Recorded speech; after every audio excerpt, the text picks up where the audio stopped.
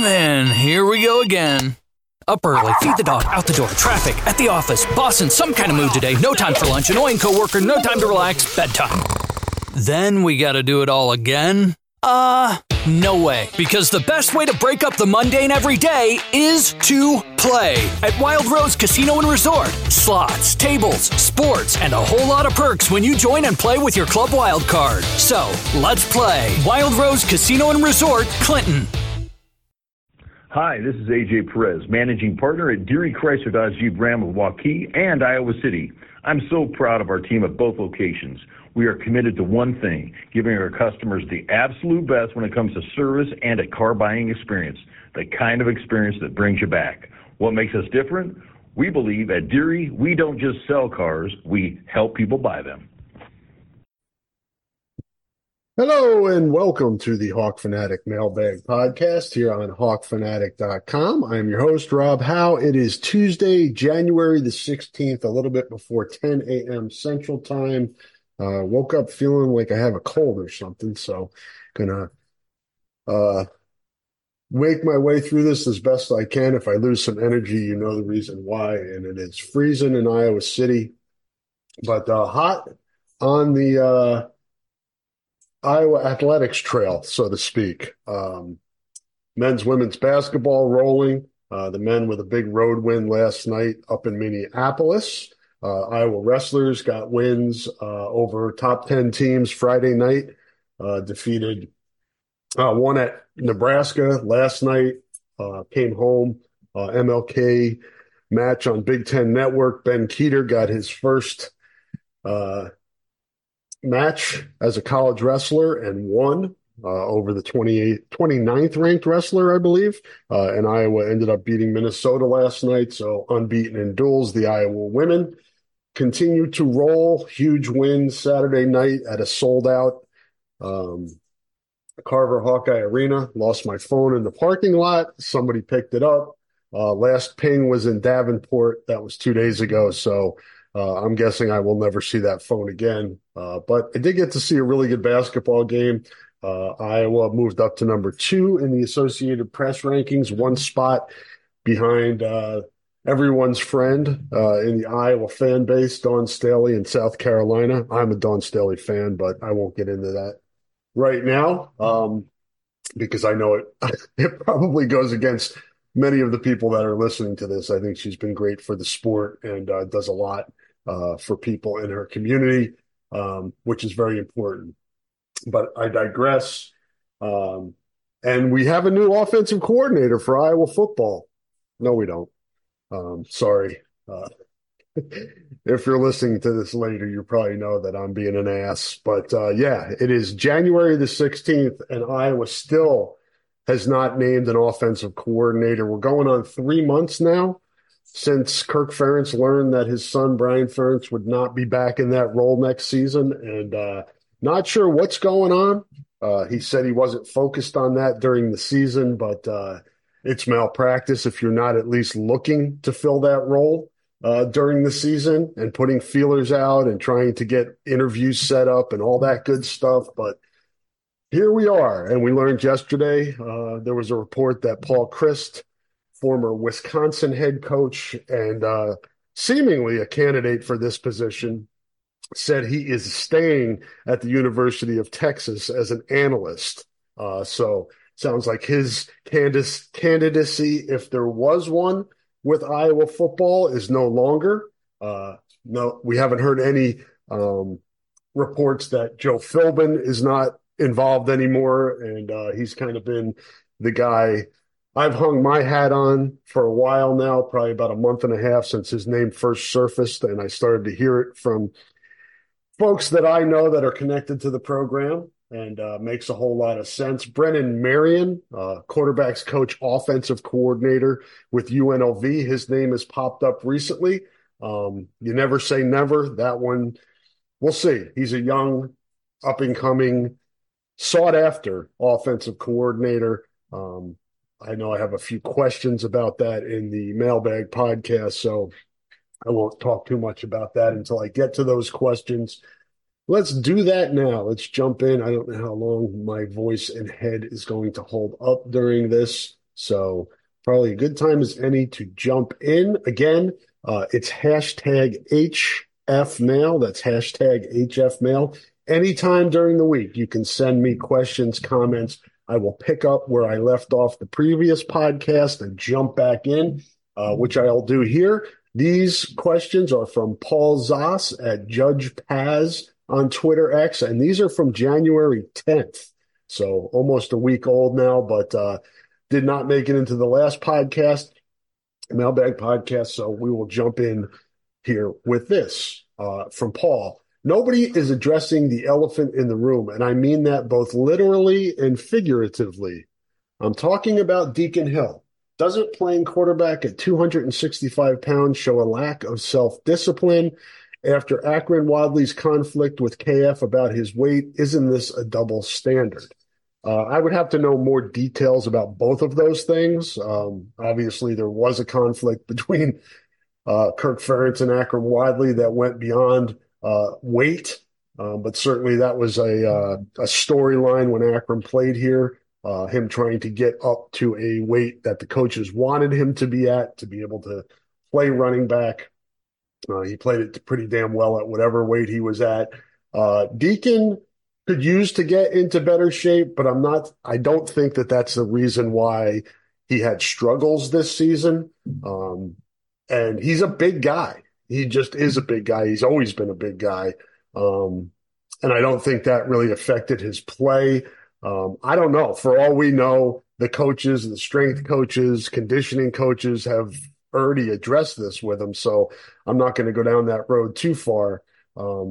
Deacon needs to work on his skills before addressing any weight concerns he may have. That's his off-season checklist has to include, accuracy, reading defenses, becoming a better player, becoming a better quarterback. And if getting in better shape, conditioning, as you mentioned that, I believe they return to campus this week and will shortly start the off-season strength and conditioning program. So maybe it will be addressed there. Paul, second question, are we going to waste another year of great defense on a terrible offense next year? Cade likely won't last for 12 games, so don't we need to plan for that possibility? We can't expect to win against a ranked team without a quality quarterback. Who on this roster can fill that role? Well, if you believe that, they've been looking at quarterbacks this offseason, and the kid from Oregon, his name escapes me right now, who ended up at Tulane, was reportedly scheduled to officially visit Iowa, never made it here before he committed to Tulane out of the transfer portal. But at least there was some smoke that Iowa was addressing the position or looking to address the position in the transfer portal. And maybe the Hawkeyes still are trying to do that. I don't know. They have, as it stands now, they will have 4 quarterbacks on the roster heading into August camp, that being Cade McNamara, Deacon Hill, Marco Linnaeus, and James Rezar, the incoming freshman from Florida. So you have 4 guys there. I think it's hard. I think it would be hard to add a quarterback now with the eggs being put in Cade McNamara's basket. I mean, it's pretty public and obvious that he is the guy. He was given the keys to the car last year when he transferred in. When he got hurt this year and said he was coming back, it was pretty much, welcomed with open arms that he would be the guy in 2024 as well. He's coming off an ACL. We'll see how he recovers. We'll see how things go through the spring. I certainly would want a safety net. I think we saw where Deacon Hill is now. That's not to say he can't get better and improve through spring and into next year and take steps forward and be that guy. He now has experience, and hopefully he grows from those experiences. But is he your backup? We got a little taste of Marco in the bowl game. He did not throw the ball well. He ran the ball well. He brings that element to the game. But is he the guy to start week 1 if Cade's not ready or goes down in week 1? I don't know. it's a concern for me, just because of the unknown with Cade McNamara's health. If we knew that he was going to recover fully from the ACL and be ready to go week one and hold up for the season, that's great. But that's really glass like all the way full, not halfway full. I think that's expecting a lot. So we'll see. I think, and I forget this sometimes and remind myself and like to remind folks that I'm talking to about Iowa football. There's another transfer portal window that opens in May. Now, with the quarterback, if you're going to add somebody, now would be the ideal time, giving the whole off season to learn whatever Iowa system is. But again, there's no offensive coordinator, so how urgent is it?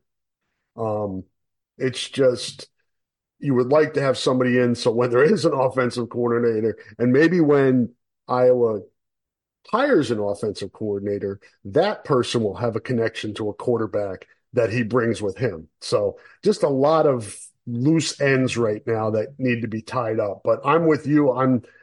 Unless the quarterback play improves significantly next year, it's going to be heavy lean on defense and special teams again, because I don't know how much the offense can improve without significant improvement at the most important position. And that includes if the offensive line improves and Luke Lachey comes back from his injury strong, excuse me, and the receivers develop and all that, you got to have a guy at the controls that is more in control and able to make plays. And that's the challenge going into the offseason. Last one from Paul, again from January 10th. It's exciting that most of the defense is coming back next year, but is also a mixed blessing. What's going to happen with all these guys leave at the same time in 2025 when we have underclassmen ready to take their places? Well, the good thing with this, Paul, is the guys that do stay and wait their turn like Jay Higgins did behind Jack Campbell, hopefully can step in and maybe not do as well as he's done, but at least fill in, right? And then maybe you add a guy from the transfer portal like a Nick Jackson to fill a spot, and get somebody to maybe fill Kyler Fisher's spot if you don't have that on the roster. There's also a bunch of really good linebackers coming in this 2024 class, or guys that can potentially be good at that position. We'll have to see how they develop. But, I think having those guys back, there's not much of a downside other than if a guy you really like Sebastian Castro waited his turn. Jay Higgins waited his turn. You need your best guys to wait their turn as they're developing, and that's harder and harder to do these days with the transfer portal. But you have to hope Iowa does that to a degree with some of its guys. And then with the transfer portal, you can supplement around that based on what you see in practice are your needs. You can't account for injuries and, guys leaving, like a Justin Jacobs up and leaving and things like that. You can't account for that, but there are ways to make up for it and fill in the gaps with the transfer portal. So we'll see what happens. I'm not worried about the defense at all, and things getting backed up by these guys coming back, so to speak. I'm way more concerned with what's going on offense. I think as long as Phil Parker is here, and the guys on this defensive staff are here, I think Iowa's in good shape on that side of the ball. Will it be as good as it's been the last few years? I don't know. You're playing different offenses next year, so maybe there's some hiccups here and there. I don't know, but I'm confident that the Iowa defense is going to be pretty damn good no matter what year it is and who's out there. At this point that we have a large enough sample size to feel like Iowa is, in pretty good shape on that side of the ball. This is from Trip Manfro at PFAC51, now a frequent and regular contributor to the Mailbag podcast. This is from one. When did he sell? This was from the 10th as well. What exactly has Kelton Copeland done and or accomplished to keep his job safe until 1/2/25? This probably came before the news that Kelton Copeland had lost his job. Um, Mutual parting of the ways, however you want to frame it. There are these um, PR type separations when it comes to sports. It was a mutual parting of the ways. That saves people from saying they quit and saves people from saying you're fired, but it didn't work out and the relationship is done. And whatever the reasons, whatever semantics we want to use as words to describe the parting of ways, Kelton Copeland is out, and Iowa needs a wide receiver coach in addition to the offensive coordinator and potentially adding, another wide receiver, a quarterback in the portal. Kelton Copeland had his moments. I think he did a good job developing Amir Smith-Marset and Brandon Smith and some other receivers, but it stagnated recently. He complained last year about the inability or the degree of difficulty in recruiting wide receivers to Iowa with Iowa's offense the past several years. That couldn't have sat well with Kirk Ferentz. That had to have been, there must have been steam coming out of Kirk's collar if he was wearing a collar shirt that day, because that's just a direct,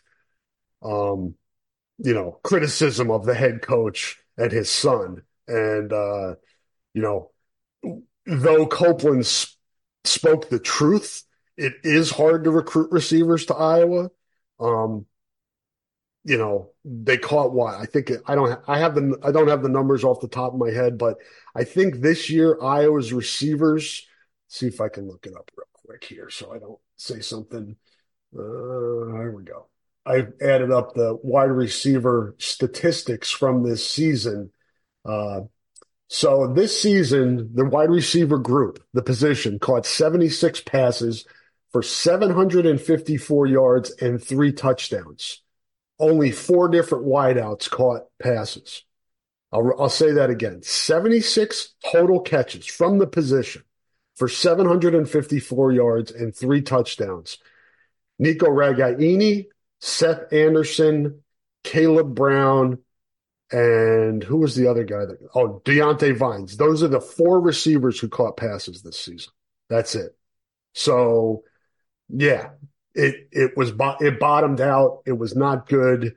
And it makes sense. If you remember back to when Greg Davis took over, I think it was Lester Erb was still the receivers coach then, for the 2012 season, I believe, and maybe even 13, but I think it was just the 12 season. And then Davis, I think, went to Kirk and asked if he could bring in Bobby Kennedy as a receiver coach, who he worked with in Texas and who is now at Stanford, I believe. So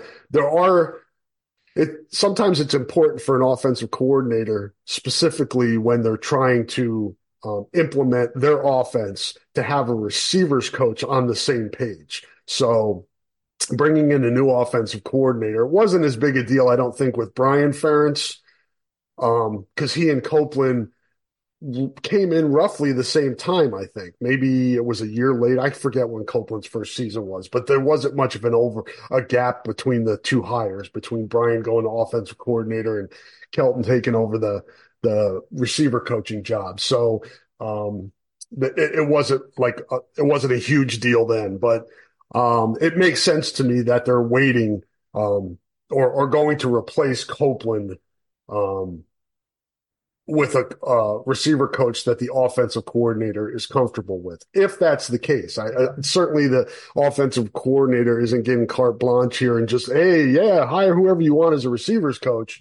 But I think the input would be somewhat significant. And Kelton Copeland has been trying to get out of here, or at least when most coaches do. They're trying to move their way up the ladder. They're trying to, and he couldn't have been having a good time coaching the position here. There were immense challenges to coaching wide receivers at Iowa.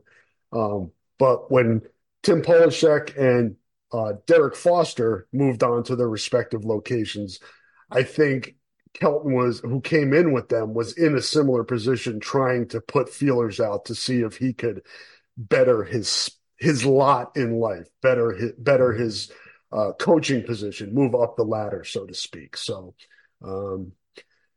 let's see. We'll take a couple from Dan Brockett here at Freakademic on Twitter. There is a thread on Tom Cakert's board, that's at Hawkeye Report, speculating about the OC hire that is 123 pages long as I post this. And Dan sent this to me on January 11th, so 5 days ago.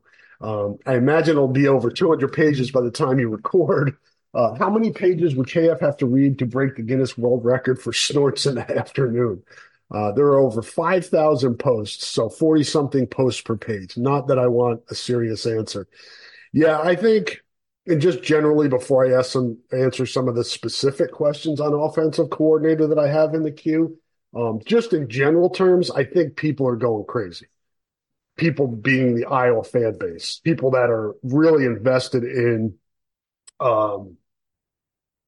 who the next coordinator is going to be because they're so invested in this program. They spend money on the program, invest time, resources, things like that.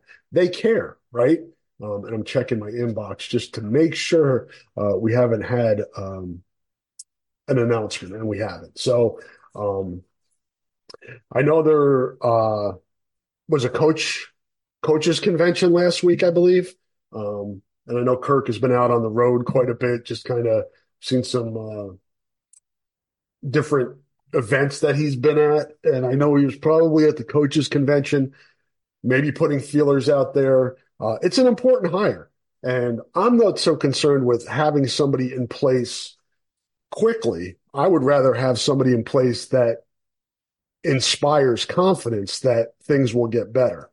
And even the hire, even if it inspires confidence, it doesn't mean that there will be success.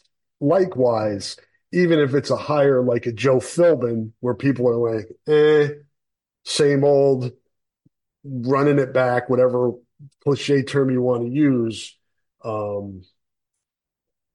it won't inspire a lot of confidence and create a lot of excitement, but it could end up working. So that's really the most important thing. But I get it. As I said at the top of the show, it's been going on 3 months that Iowa has been without an offensive coordinator, not technically because Brian finished up his job, but it's been 3 months since Kirk Ferentz has known he needs to fill the position, and it's still not filled. That's I don't know. I mean, he does things his own way, and if he gets the results at the end, that's really all that matters. But I get the frustration, and it's creating speculation, which then feeds off of itself. And I see it on the Hawkeye, on the message board for another website that I work at. I see it on Twitter. People are throwing names out. People act like they're insiders. Even people in the media like myself because people are constantly asking, who is it? Who's involved? And I've gotten to the point where I am not going to speculate and create names out of thin air. Or if there's an inkling that somebody like Brennan Marion is involved, like they made a phone call to Brennan Marion, and now all of a sudden he's a top candidate. You don't know that. And the people that are putting it out there, they don't know that. Because I can't guarantee you much about all of this, but I can guarantee you that Kirk Ferentz is not sharing information with people to be put out into the media unless they want it to be put out there to say, okay.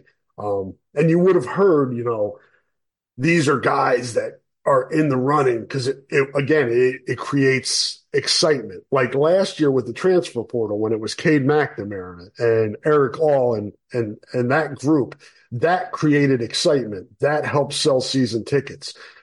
You would want to do that now, but you don't want to do it to the detriment of your search for a new offensive coordinator. So hopefully that makes sense.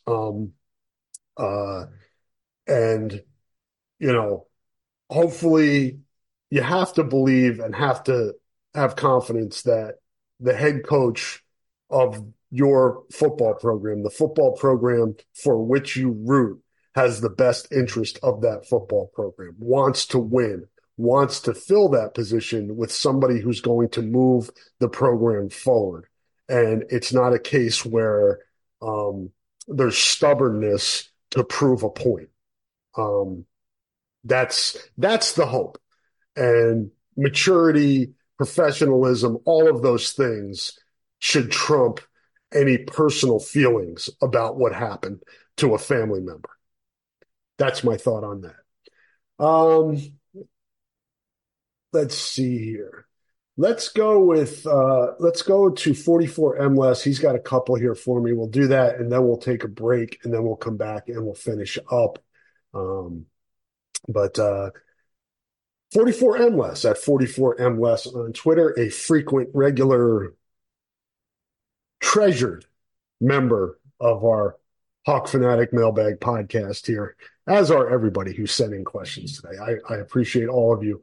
Do you think the comments made by Kim Mulkey reflect a growing resentment, jealousy of Caitlin Clark within the women's basketball community?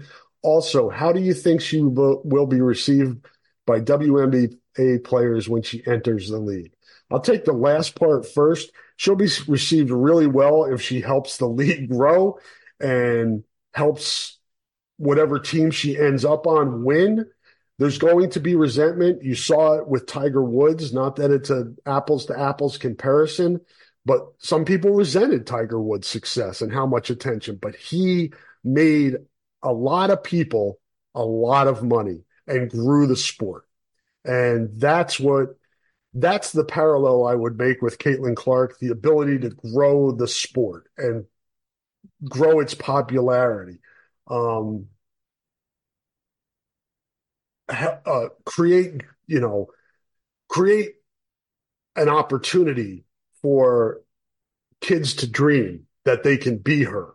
And you see that with, Jordan and Tiger Woods and, anybody, Billie Jean King. And if Serena Williams, think about not even pioneers, but difference makers, people that, impacted the sport beyond just wins and losses. And I think she fits into that. The Kim Mulkey stuff, she's a buffoon. So whatever she says, I dismiss. We went through this shit with her when she was at Baylor before Baylor played Iowa.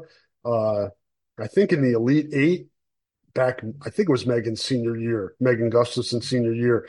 And she and the Baylor players, I thought, were very disrespectful of the attention that Megan got. And Baylor was better. Baylor won. But it's just, I get being a competitor, and I get, maybe in the locker room saying, listen, let's shut her down. Let's shut Caitlin down. Let's shut Megan down. Publicly, we can be complimentary and not act like asses, but just say, hey, get out in front of people, say, hey, we're looking forward to this challenge. If we can shut her down, we're doing something that other people aren't able to do. If we slow her down, things like that. But there becomes this immaturity from Kim Mulkey. And I will say, I thought whether it was Dawn Staley or somebody who had her phone and was tweeting out from her account after Caitlin made the game-winning shot against Michigan State, there's a part of you that's like, okay, that competitiveness and kind of, and I call it somewhat immaturity. We see that in men's sports all the time. Pettiness, I think, is probably a better word. And if there's pettiness against Caitlin, there's a part of me that says, well, it's because the sport's growing. And the attention that Caitlin's getting is getting under the skin of opponents. And that's a good thing, because if she wasn't getting this attention, it wouldn't get under the skin of the opponents, and it wouldn't show that the sport is growing, if that makes sense. So I get it. There is no bad publicity, they say. There is, obviously. But it really, at the end of the day, there's a cliche. It doesn't matter a lot less. It's just people, I think, are petty in nature often, and I think that's what we see with Caitlin Clark. But if you look at the big picture, if you're involved in the sport, if you're involved in marketing, if you're involved in media covering her, she's making a lot of people money. And she'll continue to do that with her brand. She's a good kid by all accounts, and I call her a kid because I'm old, but I think she'll represent herself well in the league. She gets, her competitiveness, and I think sometimes lack of self-control shows through on the court, which can be a detriment to her. But it's also, it's a fine line between trying to take that away, how competitive she is. You don't want to squash the competitiveness because it's what makes her as good as she is. So it's just some thoughts on that. It's a good question, though. And, we'll see if the season goes on, if we can continue to see, Kim Mulkey and Dawn Staley and other competitors take shots. You don't see it as much within the Big Ten. Maybe a little bit with some teams and some coaches, but not as extreme as, and you think about it, Kim Mulkey coaches the defending national champions and Dawn Staley coaches the number one team in the country. Maybe they feel like their kids should be getting more attention based on where they are. But again, you look at the big picture, Caitlin Clark is good for South Carolina basketball and LSU basketball and college basketball in general. This game of basketball, the women's athletics, there's so many things that she helps that I think if sometimes some of these competitors take a step back, they realize that. Last one here from 44 MLS, and then we'll take a little break here. I don't know if you saw this, but in your years of covering football, have you ever seen a tackle made by Desmond King on Joe Flacco in which he was breakdancing on his head? I was watching that game. I don't remember seeing that, Les. I saw another play by Desmond in that game that was impressive, but see if I can pull up the video real quick so I can. Desmond King, Joe Flacco. The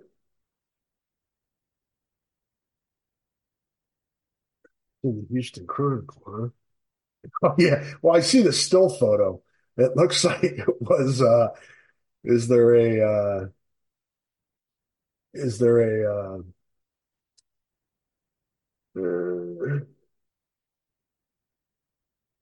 looks funny. That is good.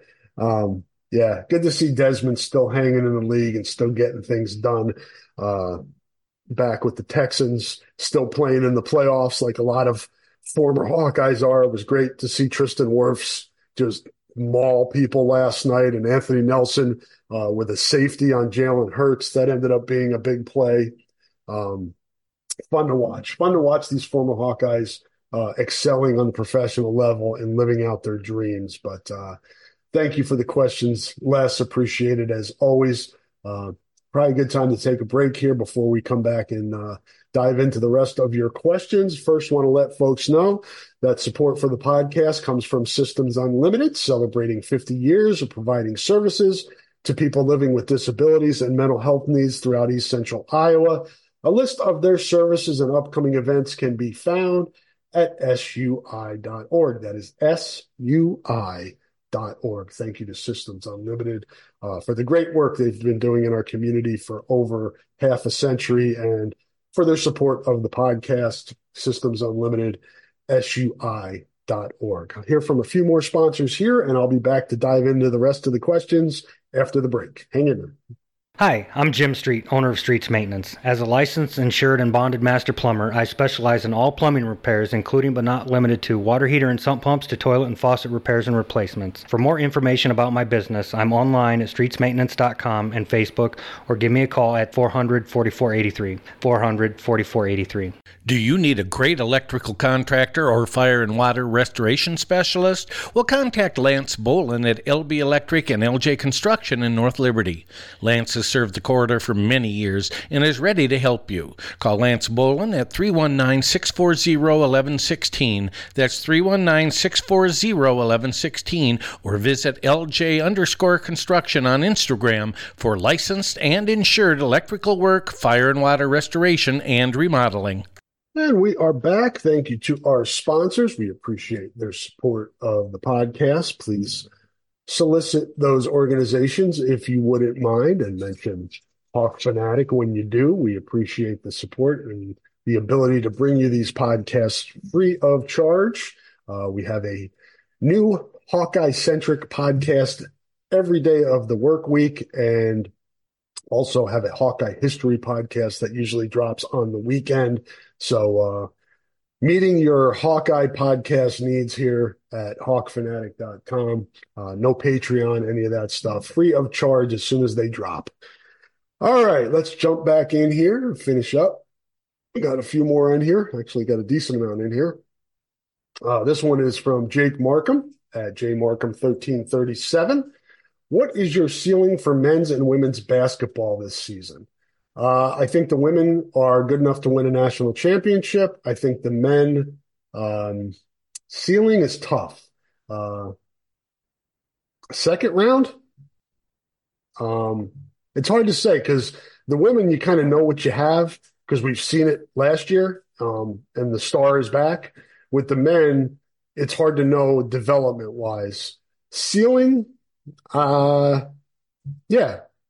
Win in the NCAA tournament, a win there, making the field and winning a game. But I wouldn't want to limit them to that either, because I think when Iowa men are playing at their best, they can play with a lot of different teams and some of the better teams. There's a lot of parity in college basketball now, and especially in the Big Ten. It's a very balanced league. I do think Wisconsin and Purdue are at the head of the class, with Illinois kind of in there too. But then after that, it is wide open, really wide open in the league. So we'll see what happens. But yeah, I after watching the women on Saturday against Indiana, another top 15 team, they have the chance. They have a chance to win it all. It's going to take breaks. Winning it all takes some luck. And playing your best basketball at the end of the season. Not always easy to do, but there's enough talent there, and you have the best player in the country, so that gives you an opportunity to win it all and cut them down. I forget where it is. Cleveland this year? I think Cleveland's where the Final Four is. All right. Optimistic pessimist at Iowa Hawk Guy, GUY on Twitter. Has 4 that he has sent. Is the Iowa offensive coordinator search becoming a national embarrassment? I think you could say that if people around the country cared. I get it here, as I spoke to this earlier, that people are getting antsy. People want answers. People want to know who's going to run this offense next year, because it's the number one beef that people have with the program now is the offense. So knowing who's going to be in charge of that, or at least collaborate with Kirk Ferentz with that, I get it. But around the country, I don't think it's that big of a deal. So I don't think it's a national embarrassment. If the hire doesn't improve things, then that's when it can become a national embarrassment, like it has been on the field the last few years. But I don't think the search for an offensive coordinator is a national embarrassment, because with all due respect to Iowa, I don't think people around the country are that invested or concerned with who Iowa gets as its offensive coordinator. It's not the same as if the position was open at USC or Oklahoma or Alabama, or go down the list, Florida State, wherever. How can Kirk or anyone inside the program, or Beth Getz, be so self-unaware of the process and need for autonomy without anyone standing up to Kirk and letting him know? Why such lack of accountability is given? Not sure if I follow this question as well. How can Kirk or anyone inside the program be so self-unaware of the process and need for autonomy? So are you asking that we should know like who they're interviewing? And I think that's what this question means. If we should know who's being interviewed, who the candidates are, things like that. I don't need transparency there. It's not, I don't think I think we see it in the NFL. I mean, it's kind of weird too. You see the teams tweet, "Hey, we interviewed Jim Harbaugh. Hey, we interviewed Bill Belichick." They do that in the NFL. I don't think you need to do that as much as in college. There are so many programs and so many coaches that it may compromise your ability to land somebody if you're putting that information out there. So I don't have a problem with, the search being done behind closed doors. Would it be great to know, okay, it's Tuesday. They're interviewing, Brennan, what is his name? Brendan Marion. They're interviewing him today, and tomorrow they're interviewing Joe Philbin, and Thursday it's Paul Christ. Yeah, I mean, it would bring attention, it would bring interaction. I get all that, but it's not something that I think needs to be done. And if I'm misreading your question or not understanding it correctly, because really, the bottom line is Kirk Ferentz going to hire somebody that makes this offense watchable? That's really all that matters. And in hindsight, what if we knew guys that didn't get hired? We could say, oh, well, Iowa could have had so-and-so, and they didn't. They hired so-and-so, and it didn't work.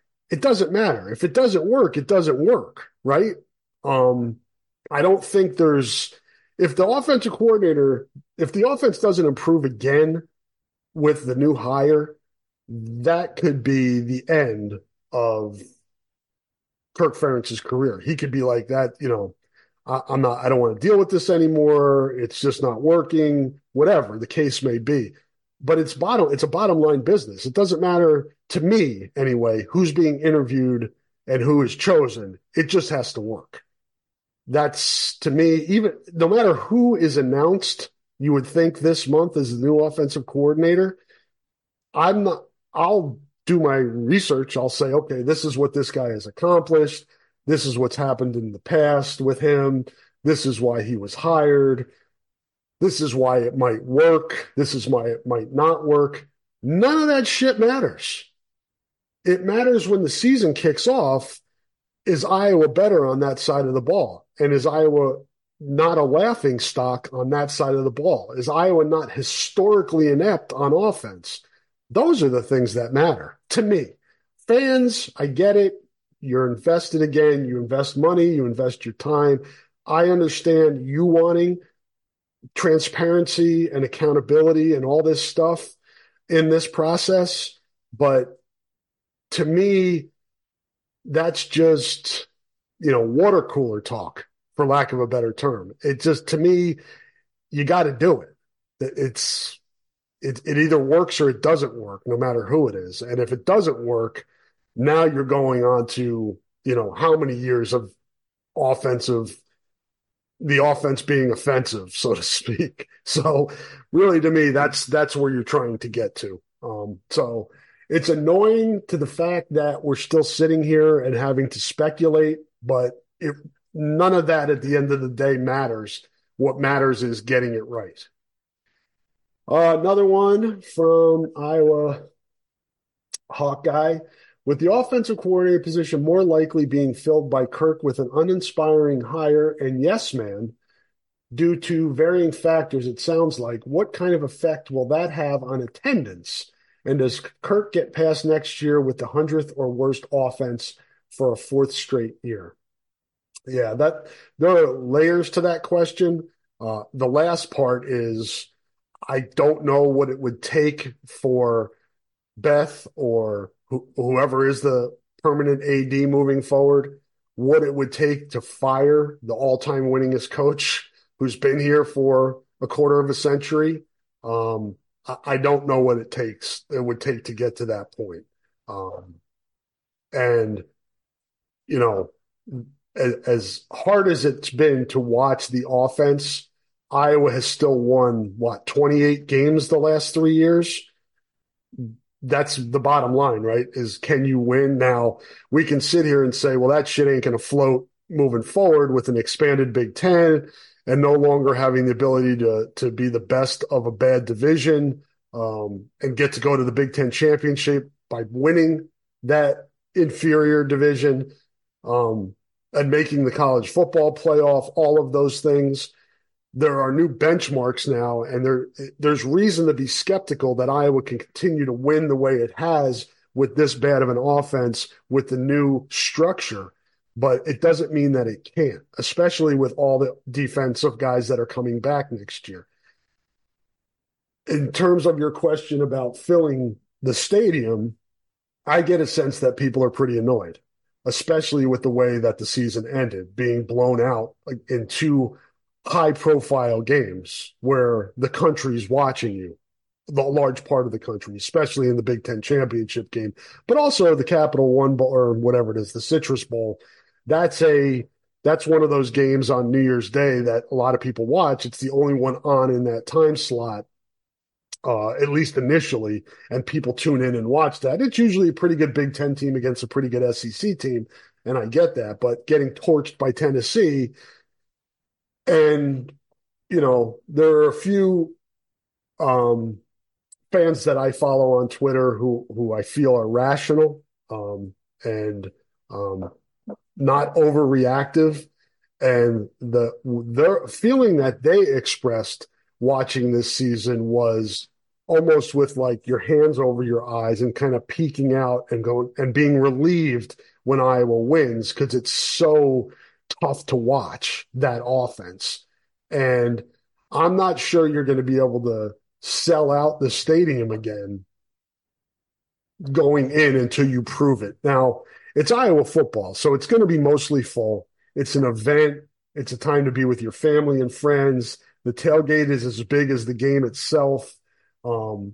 It's different than going to, you know, an Iowa baseball game or an Iowa basketball game or even a wrestling match.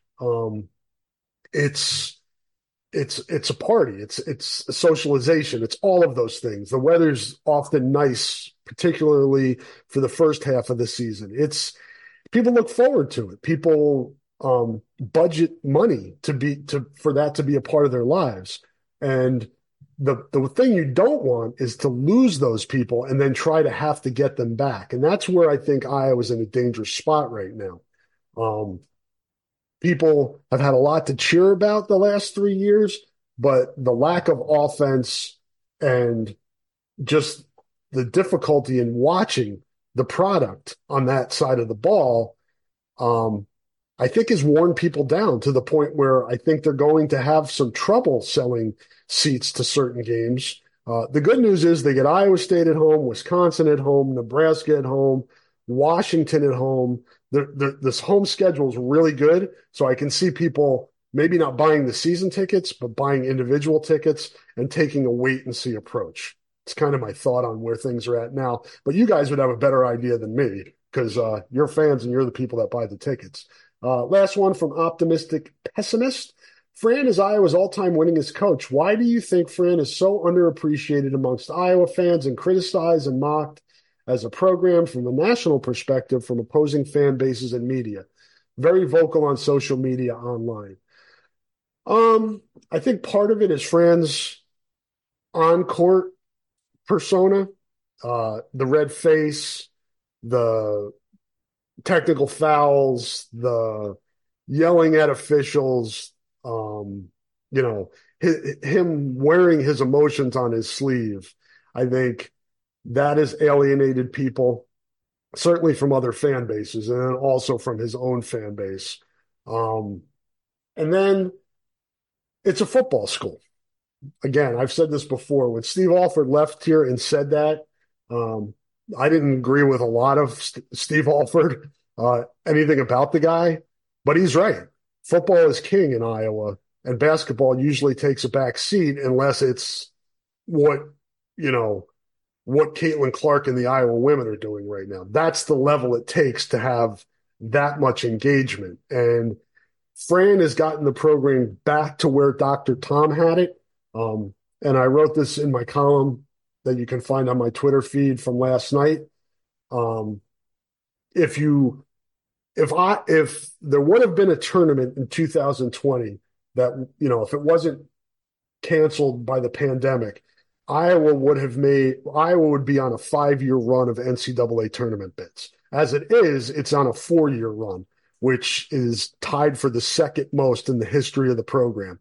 5 would tie the most, which was, I believe, 85 to 89, 5 straight years making the NCAA tournament. If Iowa does that this year, it would have done it again. There's an asterisk because this would really be year 6 had there not been the pandemic canceling. But if you put it in that perspective, in the history of the program, that Fran has been consistently getting his team to the NCAA tournament, but that's not enough for a lot of people. They want that Sweet 16 bid. That's the hurdle that I think needs to be cleared. Getting a team to the Sweet 16. It's been since Dr. Tom that, it was when I first came here. It was one of my first few years here. And that's crazy to think about, that the Iowa men's basketball team hasn't made the Sweet 16 in that amount of time, but that's the case. Again, it's luck, it's the draw, it's how the ball bounces here and there, but the bottom line is they haven't made it, and I think that's part of it as well. So I think there are multiple factors that go into this. It's a good question, but I can tell you one thing. I don't think Fran gives a shit how, if people don't respect him, and I'm not sure he cares about the criticism either. The good thing with Fran McCaffrey is he cares about his guys.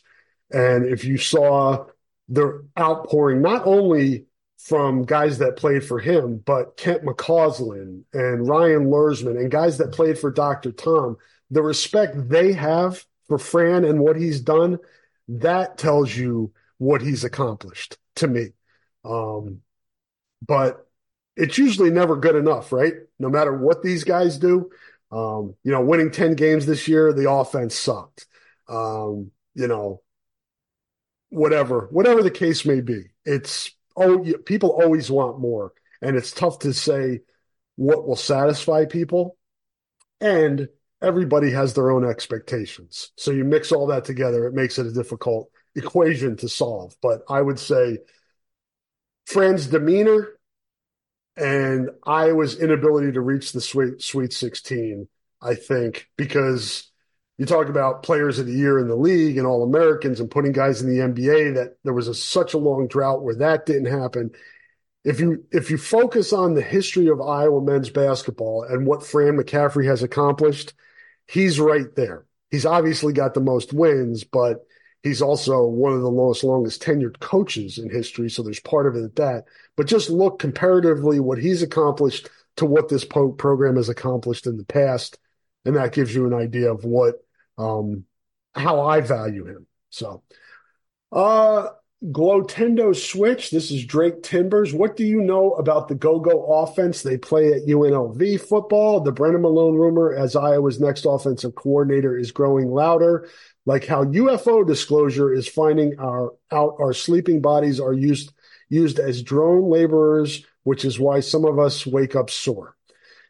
The last part, again, if you're unfamiliar with Drake Timbers and his appearances on this podcast, the last part about the UFO, I just read because it was part of this, and I'm not going down that road or trying to get into that existential conversation. I just leave that to marinate in your brains as you listen. But the Iowa football part of this, which is the Brennan Marion part of it, which we've mentioned so far on the podcast, the UNLV offensive coordinator, quarterbacks coach.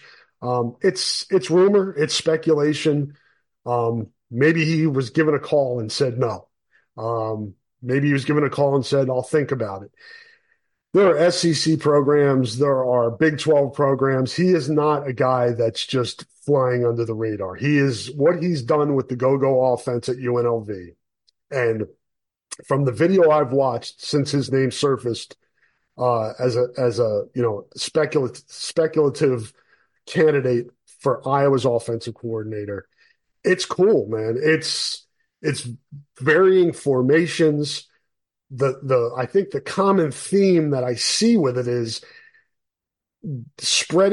giving your offense an advantage by spreading things out and attacking soft spots in the defense. And that takes a lot because you're trying to figure out where those are going to be, have the players that are able to absorb the information that you're teaching them and being able to execute the plan. I do have some questions on whether or not it meshes with Kirk Ferentz's philosophy, but it's also not so far out there that I don't think it could work, if that makes any sense. It's exciting. It's a cool looking offense. Now, the issue is it takes a mobile quarterback, and does Iowa have somebody that can run that with efficiency?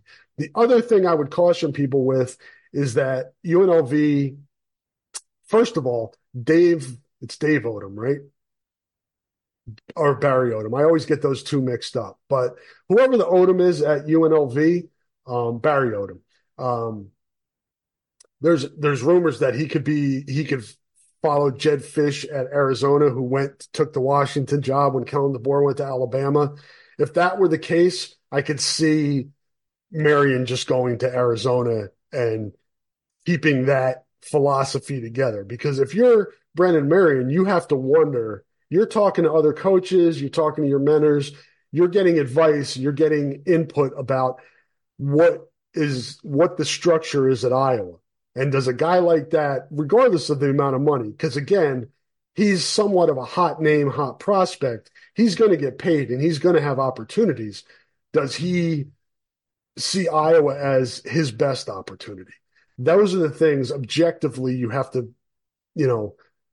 analyze if you think this is going to be a match.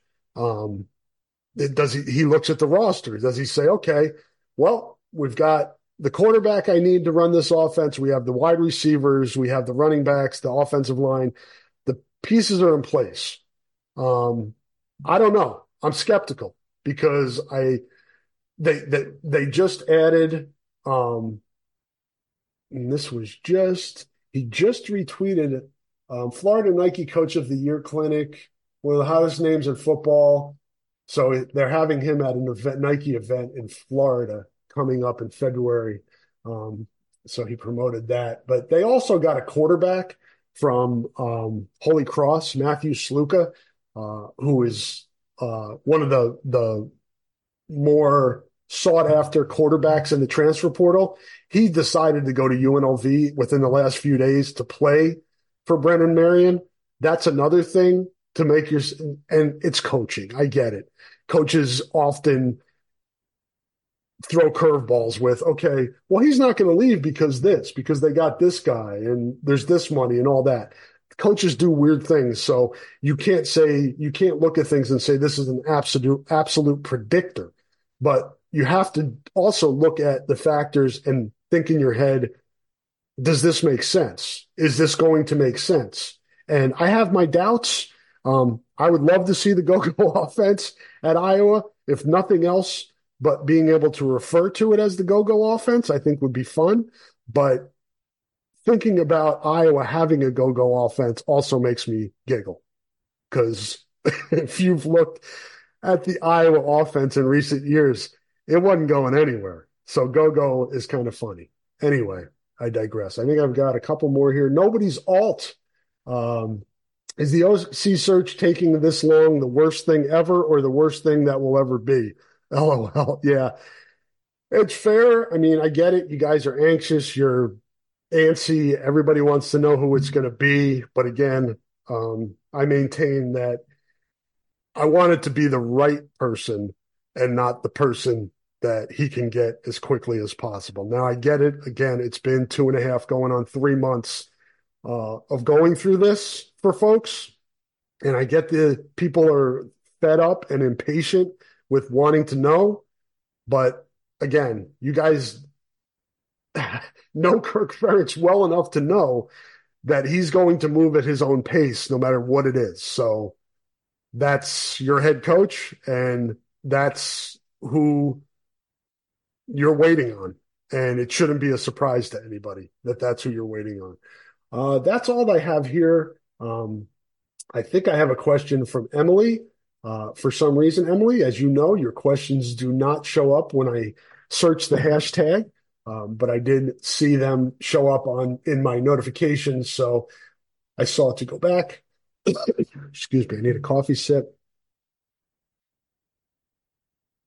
And find your questions. Emily asks, congrats to Fran on his historic win last night. Curious as to why you think there's a disconnect between the fan base and Fran. Optimistic pessimist kind of asked that question, Emily, and I just think, again, just to reiterate, it's Fran's demeanor rubs people the wrong way. The technical fouls, I think that creates animosity with opposing fan bases. The lack of Iowa being able to be a factor deep into March is something I think that weighs on people. I think there are a lot of factors, but hopefully when people reflect back on Fran McCaffrey's career, because how people view Fran McCaffrey right now is very similar to how Dr. Tom was viewed at the end. And I was fortunate enough to be here for Dr. Tom's last 2 years. So I remember the conversations. I remember how fans were offering to drive him to the airport or help him pack and all those things. And it got nasty. And people were tired of Dr. Tom. They wanted to go to the next level, as Bob Bowlesby said.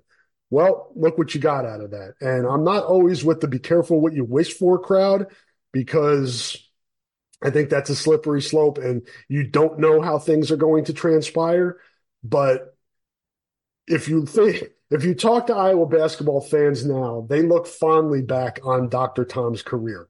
And hopefully someday that's how people look at Fran, what Fran accomplished here, is that there's an appreciation for what he did. And replacing him is not a layup, to use, basketball terminology. Gary Barta thought bringing in Todd Licklider was a good idea after Steve Alford left. That was not a good idea. Narrator, it was not a good idea. It didn't not work out. It's a tough job at Iowa. There's not a lot of in-state Division I talent to choose from. It's very hard to recruit in the areas in your footprint because there's so much competition for players. Transfer portal, Iowa does not have a great NIL when it comes to men's basketball comparatively to some of the competition. A lot of things play into it, but I think in the moment now, people get frustrated that Iowa isn't going far in their brackets in March. And I think it's been a snowball cumulative effect over the years of Iowa not getting to the Sweet 16. And it is the elephant in the room. It's the gorilla on the back, whatever cliche you want to use. Until they break through and make the second weekend of the NCAA tournament, there's going to be that scar tissue that's exposed again. So kind of my thoughts on that. Last one from Emily. Most Hawks sports are performing well. However, volleyball continues to struggle. I'm aware of this. And softball has seen minor improvements. Do you think Gillespie and Barnes are on the hot seat without breakout years? Do you think in-state talent will stay home and play for these programs? That's where it's got to start, Emily. They're, having the good fortune to watch some of the better high school volleyball players in the state, because my daughters play, to think about some of the kids that are leaving the state. If they would stay here, that would solve a lot of the problems, and then you could build around them. But you have to get some of them in the program to show that it's the in thing to do, so to speak.